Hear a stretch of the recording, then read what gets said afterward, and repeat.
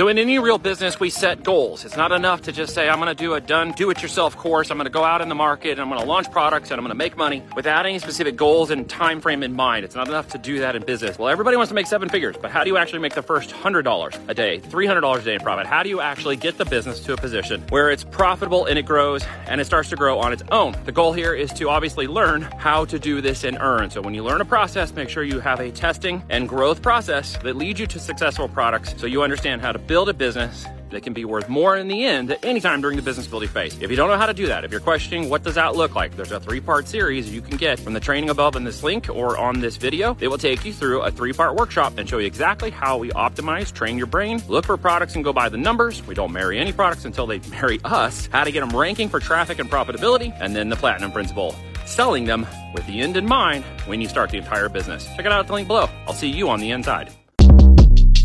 Shortcast Club.